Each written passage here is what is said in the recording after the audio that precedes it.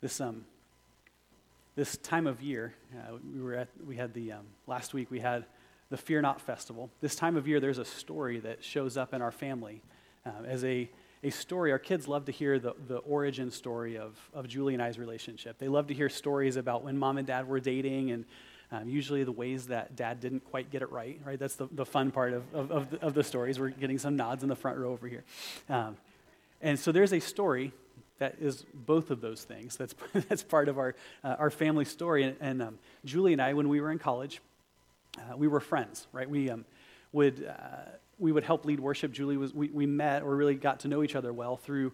Julie was leading worship in a local church college ministry, and she needed a guitar player. And apparently, I was the only one that they could track down to be part of the worship band there. And we would get together and we would practice and work. Julie was learning to play guitar at that point, and I was a little further along, and so was helping her learn some things. And so she would come over to our apartment, and we would practice, right? And we would play music. And there was this the week before Halloween. She and I got together for practice. I have roommates. You know how this all works out, and so we're practicing and finished the practice time, and we're talking, and I was talking about the thought of going to a haunted house. There was one in the area, and it's going to be really fun. It's going to be all these things, and my friends and I are talking about going and all this, and there's Julie, who was my friend at that point, and she said, "Wow, I've never been to a haunted house before. That sounds like a lot of fun." Right? That's like teed up perfectly. And so in all the smoothness that I had at that moment, I said, it really will be fun. You should get some of your friends together and you should go.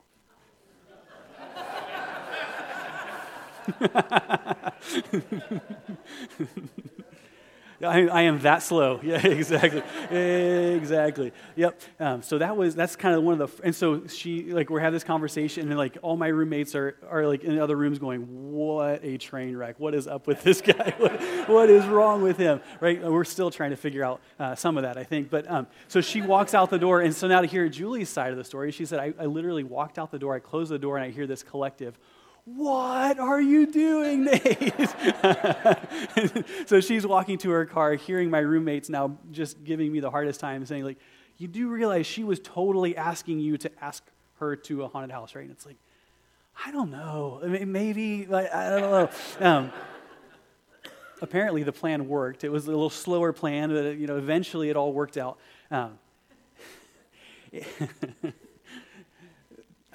The reality was, in that moment, for me, it was, I don't want to ask a question that I don't really know the answer to, right? You have those moments where it's I don't know if I want to start this conversation if I'm not exactly sure where this thing is heading. I think when we talk about our spiritual lives, we start talking about this relationship that we can have with God. Sometimes, I think, we are afraid of asking the question because we're not sure what the answer might be, right? We're saying we want God to speak to us. We want God to be in conversation with us, I think. Or maybe for some of us, we want to have that conversation, but we're just not sure. Do I really want to know? I don't know what the answer might be if I ask God that question. Oh, man. I don't like asking questions that I don't kind of already have a sense of what the answer might be, right? Or maybe we're worried. We talk about wanting to hear from God. Maybe we're worried that we might not like what we hear. Right? What if what God says to us, first of all, might require something of us that's difficult? Or what if it's just that we might hear something back from him that just doesn't sound like what we want to hear? We've had conversations. I've had conversations. I have been guilty of conversations like this where in some ways the only way to describe it is having a conversation with somebody, and it sounds something like this as they're talking about their connection with God, as they're talking about maybe the things that they sense that God might be saying to them, or their sense that God doesn't seem to be answering them in the way that they would like to be answered. Have these questions, these conversations where it's literally I'm not sure you want to hear from God. I think you want to hear what you want to hear from God. Does that make sense? Where he may have already answered, you may have already heard, but you're not hearing what you want, so you're continuing to act as though that you haven't actually heard from him. But the reality is you're hoping to hear what you want to hear from God. So what do we do with this? We talk about this idea that we want God to speak, we want to be in connection with him, we want to hear from God. But what if it's something we don't want to hear or something that requires something of us. That's where we start to talk about the hero story. That's where we start to talk about what does it look like for us to embrace the conversation, to embrace God's transforming work in the midst of those kinds of moments. Our hero this morning is a young man at this point, really in some ways a child at this point in the story, a young man by the name of Josiah. Josiah was a young king and was in the midst of a cultural context where there was so much brokenness, where there was this gravitational pull, even among the people of God, towards very broken things, towards things that did not honor God, towards things that were sinful. And here's this young king that's given a decision, that's put in a position to make a choice about where will he head and where will his people head. To hear from God, to hear corrective words from God that require courage, that require heroic action, that require a specific decision that takes him away from the gravitational pull of his time. This is the kind of conversation where you might not like to hear what you hear from God, and it might require something of him. And so in 2 Chronicles, starting in verse 34, 2 Chronicles chapter 34, starting in verse 1, we hear the story of Josiah. One of our heroes as we look at these stories. Josiah was 8 years old when he became king, and he reigned in Jerusalem for 31 years. And in verse 2, he did what was right in the eyes of the Lord and followed the ways of his father David, not turning aside to the right or to the left. This is the highest compliment. If you've ever read through, or if you are interested and you're not as interested in this sermon, but you're interested in hearing this fact or kind of exploring this, you can look at the stories of the kings over Israel. You can see that the way that their story is recorded is they either did what was right in the sight of the Lord or they didn't. It was kind of this binary reality. So you see the listing of the kings and the people who led the people of God, and you would see one of two things. Either they did what was right in the sight of God, or they didn't. They did evil in the sight of the Lord. And you see that story, in some cases, that's about all we have recorded of that particular leader. And so Josiah receives what would be the highest compliment and that a king and the listing of the kings could receive, is that he did what was right in the eyes of the Lord, that he followed the ways of his father David, not turning aside from the right or to the left. That the simple question, did he do the right thing, yes or no? We get the answer at the beginning of his story in his introduction that yes, he did. And so the story of how that played out, the story of what that looked like, continues. In verse 3, in the 8th year of his reign, while he was still young, right, so probably 16 years old if I'm doing the math correctly, while he was still young, he began to seek the God of his father David.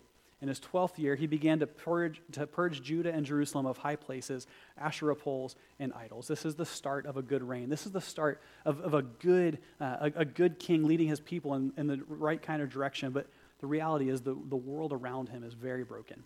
Right, there are places of idolatry. There's places where the people of God have brought in other religions to be influential and have worshipped in the ways that the pagans around them have worshipped, that they've desecrated the kinds of spaces that are supposed to be sacred.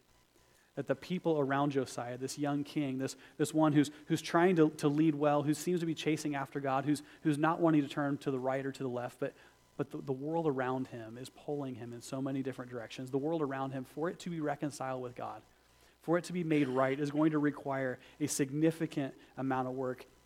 In some ways, as we've talked about the hero stories, we had David facing off against a physical Goliath, and that's one kind of challenge. This challenge that we're talking about this morning, the reality of fighting against this cultural apathy, this sinfulness of his time, is in some ways a greater kind of Goliath than what David faced. But under his direction, verse 4, under his direction, the altars of the Baals were torn down, and he cut to pieces the incense altars that were above them and smashed the Asherah poles and the idols.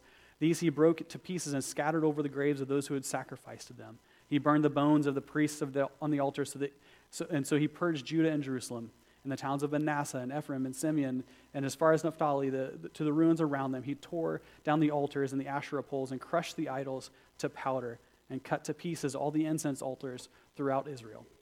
And then he went back to Jerusalem. This is a guy who is taking it seriously, right? This is a guy who says, I'm going to chase after God. I'm going to fix my eyes on him. I'm not going to turn to the right or the left. But when I start to look at God, when I start to pay attention, when I start to try and focus on the things of God, then I start to realize just how broken things are around me. And so I have to make a decision. Josiah has to make a decision. He says, this is what I'm called to. This is what I'm chasing after. I'm trying to lead in this kind of way, but the reality is, to lead in this way means I'm going to have to deal with some junk around me, right? I'm going to have to deal with the stuff that has crept into my culture, crept into my family in some ways, has crept into the people that I'm leading, that I'm going to have to deal with hard things. That this faithfulness, this trust, this chasing after God is going to require something of me. So then in the 18th year of Josiah's reign, to purify the land and the temple, he sent Shaphan, son of Azziah, to Messiah, the ruler of the city, with Joah, son of Johaz, the recorder, to repair the temple of the Lord his God. He went to Hilkiah, the high priest, and gave him the money that had been brought into the temple of God, which the Levites, who were the gatekeepers, had collected from the people of Manasseh, Ephraim, and the entire remnant of Israel, and from all the people of Judah and Benjamin and the inhabitants of Jerusalem. And then, so having collected this funds, they entrusted it to the men appointed to supervise the work on the Lord's temple. These men paid the workers who repaired and restored the temple. So the work begins, the restoration work. There's been the tearing down of the broken things, tearing down the sinful things, kind of purging the community of the stuff that's broken. And then it's like, now it's not just tearing down, it's also building back up, right? It's also saying, what does it look like for us to begin to put together the right kinds of things? And so they entrusted it to the men appointed to supervise the work on the Lord's temple. These men paid the workers who repaired and restored the temple. They also gave money to the carpenters and builders to purchase dressed stone and timber for joists and beams for the buildings that the kings of Judah had allowed to fall into ruin. It wasn't just that they had allowed the kind of culture to fall apart. It wasn't just that they had allowed broken things to creep in. It wasn't just that they had allowed people to move into a sinful way of operating. But they had let things like the temple fall into ruin as well. It was a symbol in some ways of the larger sickness, a symptom of a sickness that had crept into this people. So the workers labored faithfully, and over them to direct them were Jatha and Obadiah. Levites descended from Merari, and Zechariah and Meshullam descended down from Kohath. The Levites, who were all skilled in playing musical instruments, had charge of the laborers and supervised all the workers from job to job. Some of the Levites were secretaries, scribes, and gatekeepers. And while they were bringing out the money that had been taken into the temple of the Lord, Hilkiah the priest found something. He found the book of the law of the Lord that had been given through Moses. And Hilkiah said to Shaphan the secretary, I have found the book of the law in the temple of the Lord. And so he gave it to Shaphan. And Shaphan took the book to the king and reported to him, your officials are doing everything that has been committed to them. Everything's been committed to them. They have paid out the money that was in the temple of the Lord, and they have entrusted it to the supervisors and the workers.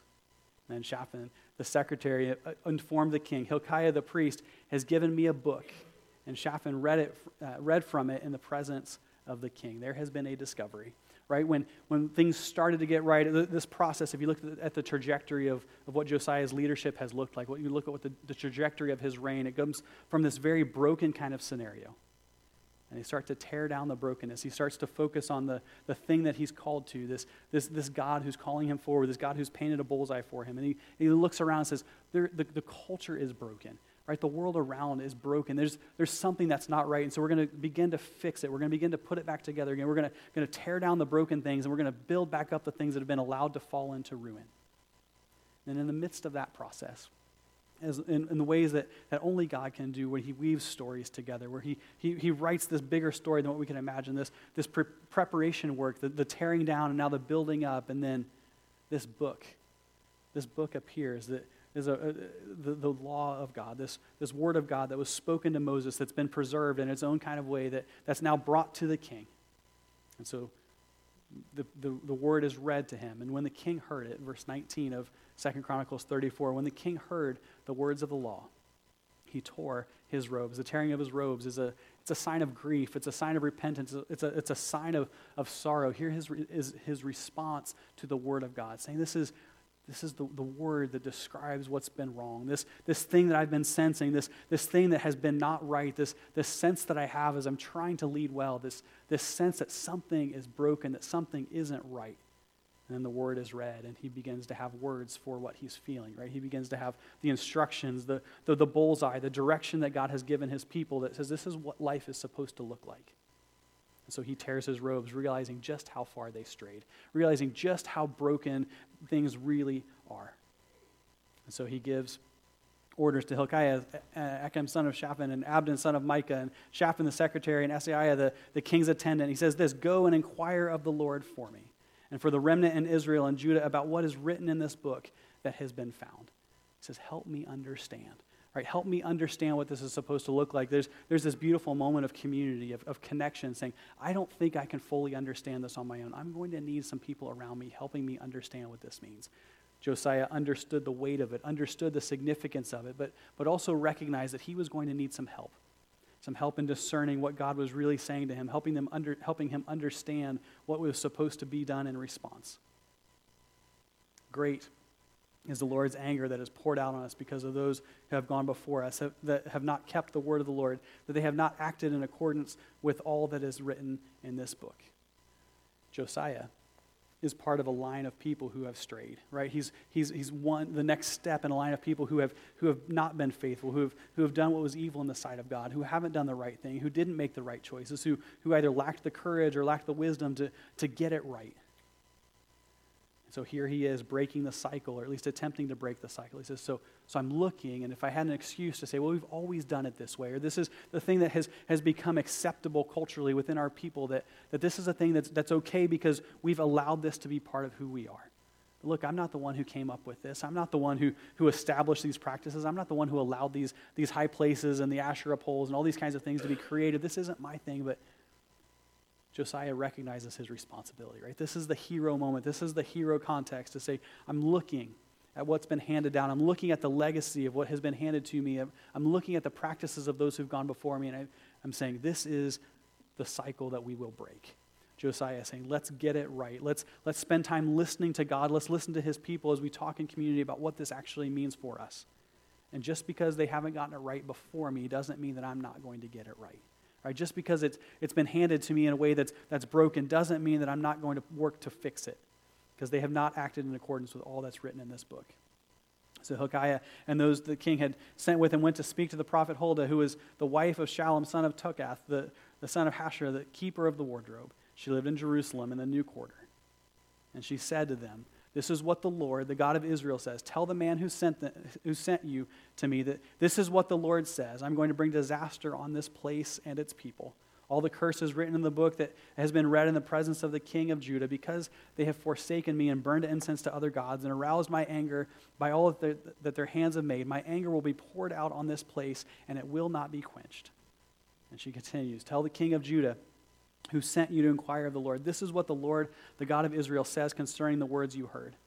He says this, because your heart was responsive, and you humbled yourself before God when you heard what he spoke against this place and its people, and because you humbled yourself before me and tore your robes and wept in my presence, God says, I have heard you.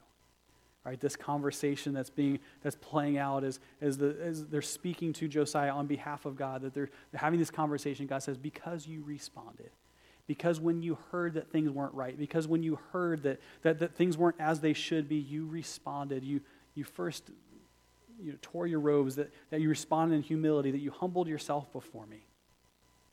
And God says, I have heard you, declares the Lord. Now I will gather you to your ancestors, and you will be buried in peace. Your eyes will not see all the disaster that I'm going to bring on this place and on those who live here.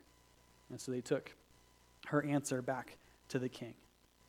So what's the king going to do about it, right? What does the king do in response to this? What does the king do in response to the word that has been received, this corrective word, this word that says you have to get it right?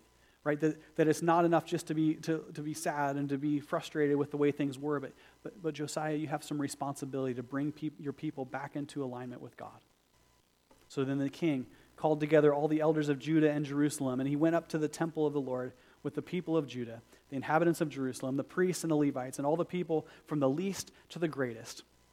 And then he read, in their hearing, all the words of the book of the covenant, which had been found in the temple of the Lord. This is what we would call influence, right? This is what we would call this moment where it shifts from just being about Josiah and just Josiah experiencing this kind of return to God, this call back to the ways of God. And Josiah hears this word from this prophet who's speaking back to him and speaking that when you heard that you humbled yourself, that when you heard the word of God, that you worked to get yourself in alignment. Then Josiah turns and he says, for my people, let's do the same thing.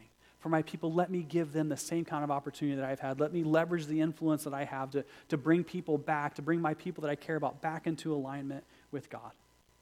And so he begins to read, just like what was read for him, begins to read in their hearing the words that had been read to him.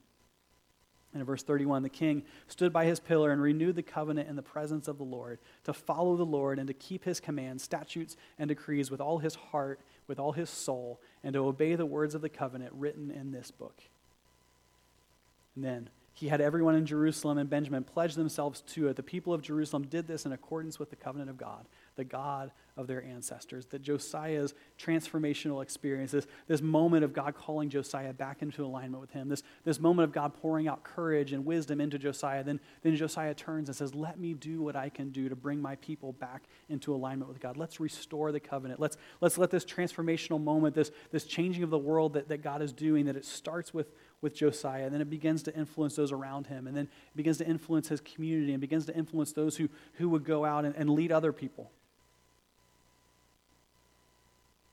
And then Josiah removed all the detestable idols from the territory belonging to the Israelites, and had all who were present in Israel serve the Lord their God as long as he lived. They did not fail to follow the Lord, the God of their ancestors.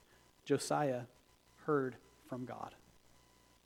Right? Josiah heard a hard word from God. Josiah heard from God, and it wasn't maybe what he wanted to hear exactly. It would have been much easier for him if God would have said, look, you know what? I'm going to allow some of the things to be present in your world. I'm not going to call you to hard things. I'm not going to call you to cleansing all these things and the tearing down and the rebuilding. It would have been so much easier for Josiah. Right? It would be so much easier for us. We would so prefer for God to speak to us and say, look, I'm pretty good with basically how life is for you. Right? No need to change anything. There's nothing that's required of you. Continue on. But Josiah heard from God, and it required hard things from him. And so what's he going to do about it? Right? If he has heard, then he needs to respond. But what will his response be? And his response is obedience. In the book of 2 Kings, where the stories of the kings of the people of God are recorded, it records Josiah's story in this way. It closes in this way. It says, neither before nor after Josiah was there a king like him who turned to the Lord as he did, with all his heart, with all his soul, and with all his strength, in accordance with all the law of Moses.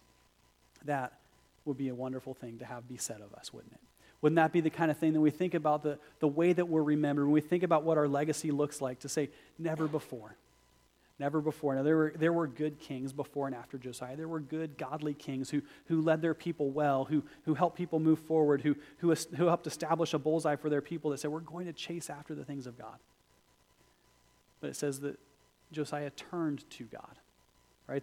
That he turned to God. So there was this king like him. There was never a moment where things were so broken, where things had fallen apart in such a way that culturally things had become such a disaster that it required a turning to God, that it required such a drastic change in direction.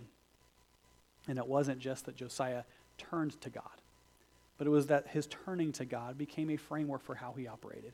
That he turned to God, that he saw the bullseye, this bullseye that's been laid out, that's the highest compliment that could be said of anyone who's trying to follow after God, that they follow with their heart, soul, and strength.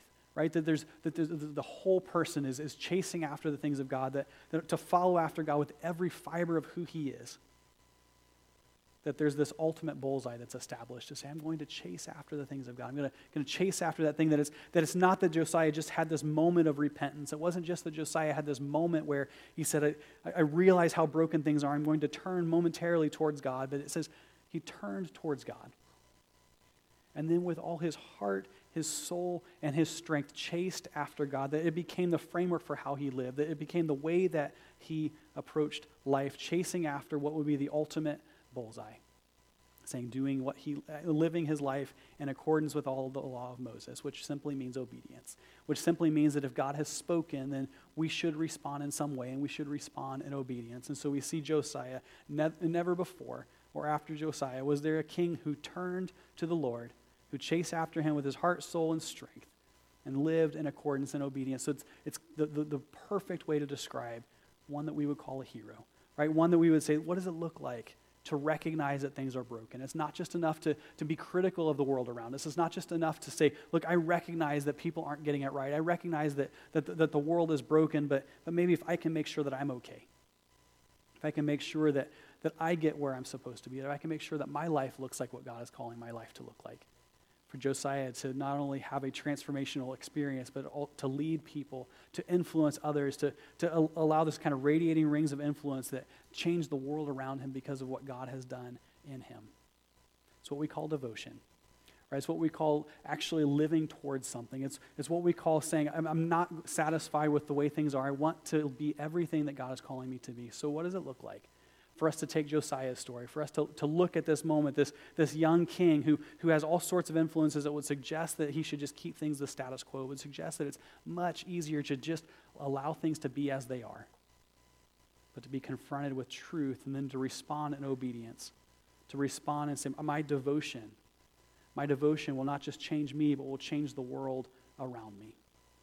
What does it look like for us to live that kind of devoted life? What does it look like for us to live in that kind of way? And I think it plays out in a few ways, but one is that devotion requires turning to and turning from. Right? Devotion requires turning to and turning from. This is such good news.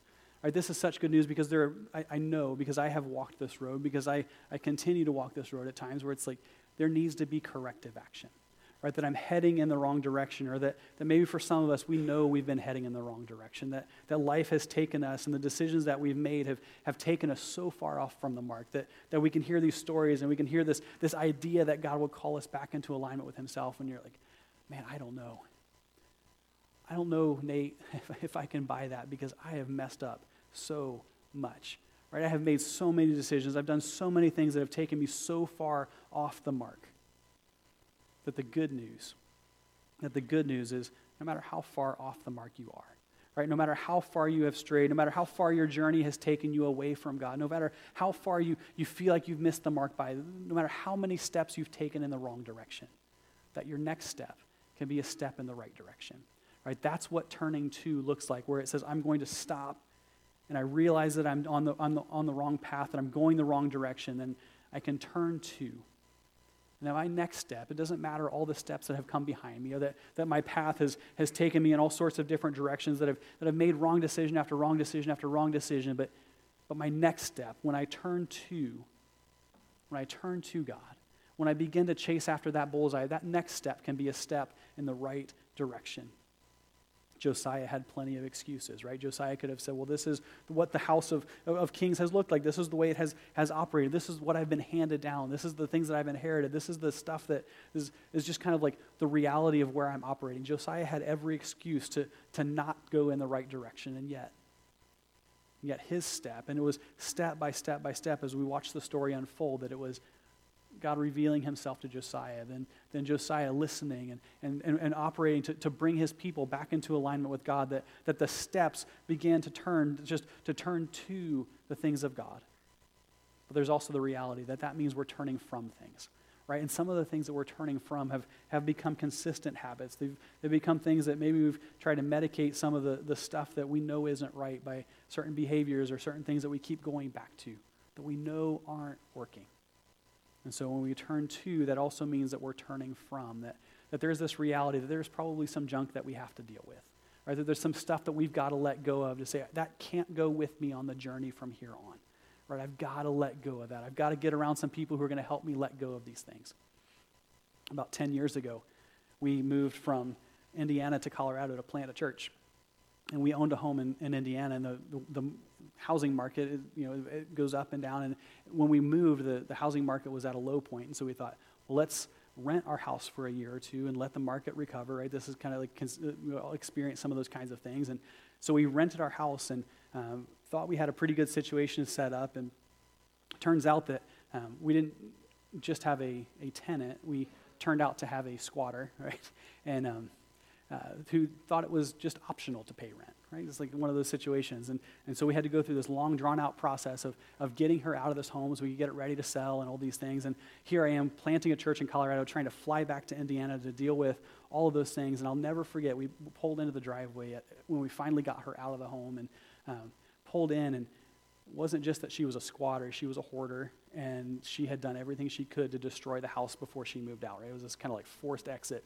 And I remember there was this like turkey sitting on the deck, just kind of like sitting there. It was dead, like not a live turkey. It was a like frozen turkey that was no longer frozen, that just kind of like oozed into the wood. And it was just disgusting, right? It was just like, how in the world can people do this? Front door left open and the rain is just going into the hardwood floor, and just a disaster kind of situation. I'm standing there with my father-in-law, which is, like, doesn't feel like the most successful moment of my life. It was like, we try to make good decisions here. This is like, so he and I are standing there, and I will never forget. This is one of those moments when he and I's relationship changed this day.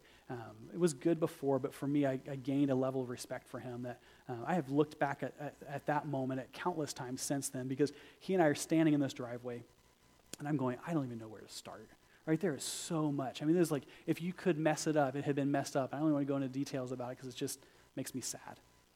But if you could do something to someone's home to ruin it, it had been done in ways that, like, I can't even imagine. And so he and I are standing in the driveway, and he just turns to me and says, well, grab a trash bag. Right? Let's start. And so we took one trash bag after another, and like significant amount of time. But he spoke this moment of wisdom to say, you know what? It's pretty bad. Let's get to work. Right, grab a trash can, a trash bag. Let's start putting it back together again. That we have to deal with the junk, and sometimes we look at a situation, we're like, this is so broken, this is so wrong, there's no way. Sometimes it's just a matter of we got to grab the trash bag and get to work. Right? Sometimes maybe we need to get somebody with us in that process that's like, let's just keep one piece at a time, one turkey at a time, right? Like whatever that looks like, to say, let's deal with the junk, to turn to and to turn from. A devotion requires turning to and from. Turning to and turning from. Devotion calls us to consistency. That it's not just a matter of making a single decision, saying, I'm now focused on the things of God. I'm just going to turn for a moment. It's not a momentary turn. It's a consistent turn. That it's not just turning, but it's turning to the bullseye and then making decisions about that to say, I'm going to make not just the next step in the right direction, but the step after that in the right direction, and the step after that in the right direction. That I'm going to put things in my life that help me get to where I'm trying to go. That it's both a decision and it's decisions. That it's Josiah turned, and then it says that he didn't turn to the right or the left, right? That he had decisions to make that he could have turned to the right or left, but he didn't. The devotion calls us to consistency. That devotion moves us in obedience. I think this is one of the things that I've learned over the years, that when I think about submitting to God, when I think about submitting to what God is teaching me, what God is calling me to, so often we think obedience means that we don't get to do fun stuff anymore, right? I think it's like being kids, and it's like, oh, great. Like my parents are telling me to do something, that means that it's going to be something I don't want to do. What we're talking about here is this devotion, this chasing after God, this living a life that's lived towards God is a call to obedience. But more than that, it's an invitation. It's an invitation to get in on what God is doing, for God to say, look, this is what I want to accomplish. This is what I'm trying to accomplish in your life and through your life, and I'd like for you to be a part of it. So I'm calling you to something that sounds like obedience, but it's really an invitation. It's really an invitation to a different way of living, that devotion moves us in obedience. And finally, devotion thrives in community. Devotion thrives in community. That God changed the world through Josiah, right? But not just Josiah, but through the people around Josiah that helped him make sense of what he was hearing from God. That helped him. Josiah wasn't the only one that was tearing down Asherah poles. Josiah wasn't the only one that was cleaning up the mess. Josiah wasn't the only one in our story that holding a trash bag. He had people around him that God revealed himself to Josiah and through his word, but he broke the cycle in community, that devotion thrives in community, that God began to move Josiah forward and move his people forward as others began to get around this idea of chasing after God. That changing the world or breaking generational cycles, it starts with us, but it's about more than just us, right? That it's about the community that we're a part of, the people around us. That devotion thrives in community, so we need to be intentional. Right, that we need to be intentional about what this looks like, and that looks just to be intentional about who we're becoming. Right, to recognize that every day we become something. Every decision that we make makes us something, that turning isn't the final step. That for some of us to be serious and to be intentional about what we're becoming means we need to spend some time in prayer. Right, maybe it's a kind of faltering first step in a conversation with God that's like, I don't even know what I'm saying. God, would you help me learn how to pray? That we learn to have a conversation with God that allows him to speak into us, that maybe we need to spend time in Scripture. For some of us, the Bible, reading the Bible is a foreign concept. It's something that we've never tried. To open our Bibles and say, God, would you speak to me through your word? God, I want to hear from you. Would you speak to me like you spoke to Josiah? Help me understand the bullseye. Help me understand what it is that you're calling me from. A good place to start, by the way, if you're curious and have not spent time in reading the Bible before, is the book of Luke and the book of Acts, which is a kind of a two-part set of Luke recording the story of Jesus Christ and then the story of the church. It's a great place to start. If you haven't read anything else in Scripture, if you're looking for a great place to start, that's the book of Luke and the book of Acts. Then to get into consistent in Christian fellowship, to get around people, not exclusively, but get around people who can help you stay focused, to be intentional about who you're becoming. Prayer, Scripture, Christian fellowship, dealing with the environment that you're operating in. What is it that's influencing you? Letting go, taking hold. For some of us, that means picking up the bag and getting to work, dealing with the junk in our lives. So be intentional about who you're becoming and be intentional about influence. Who or what is influencing you? Right? Maybe we just need to write that question down. Who or what is the primary influence on me? Who is it who is influencing me? And then the follow-up question would be, do I have anybody that's helping me grow? Is there anybody in my life that, maybe it's not going to be everybody, but is there someone who is a voice that calls me to the things of God? Is there someone who speaks encouragement to me as I take the next step and the next step and the next step? Who is it that's influencing me? Do I have someone who's helping me grow? If you don't, I've got some great news about the community that you're a part of here this morning, that there are people all over this room that would love to be that for you. Right? You don't have to do this thing alone. So it's a question of influence. Who's influencing you? Then who are you influencing? Right? Who are you influencing? And then the question that follows that would be, what are they becoming? Right? For those people that you're influencing, for those people who you are leading, for those people who you are speaking into their lives, what are they becoming? Right? Are they becoming more like Jesus? Are they becoming someone who's more devoted to God? Or is your influence taking them in a different direction? And for us to get honest about that, to say, the influence that I have isn't always positive. God, would you do a work in me so that my influence is positive? Would you bring people around me that would influence me in a positive way so that I can influence others in a positive way? To get intentional or to be intentional about influence. To be devoted, to be a people who chase after God with our heart, soul, and strength. To move, to turn not to the right or to the left. Let's pray. God, thank you. God, thank you for your word. God, thank you for Josiah, for the journey that he walked, for the way that he led us, for the way that we can learn from what he has done. God, I pray that we would hear your word, that we would hear this story, and that we would live differently. God, that our lives would be marked by something better than just simply our own way, but we would be marked by having heard you and then acting in response to that. God, give us wisdom and give us courage. God, we pray these things in the name of your Son, Jesus Christ, the one who paints the bullseye for us, the one who leads us forward, the one who makes a way for us. It's in the name of Jesus we pray. Amen.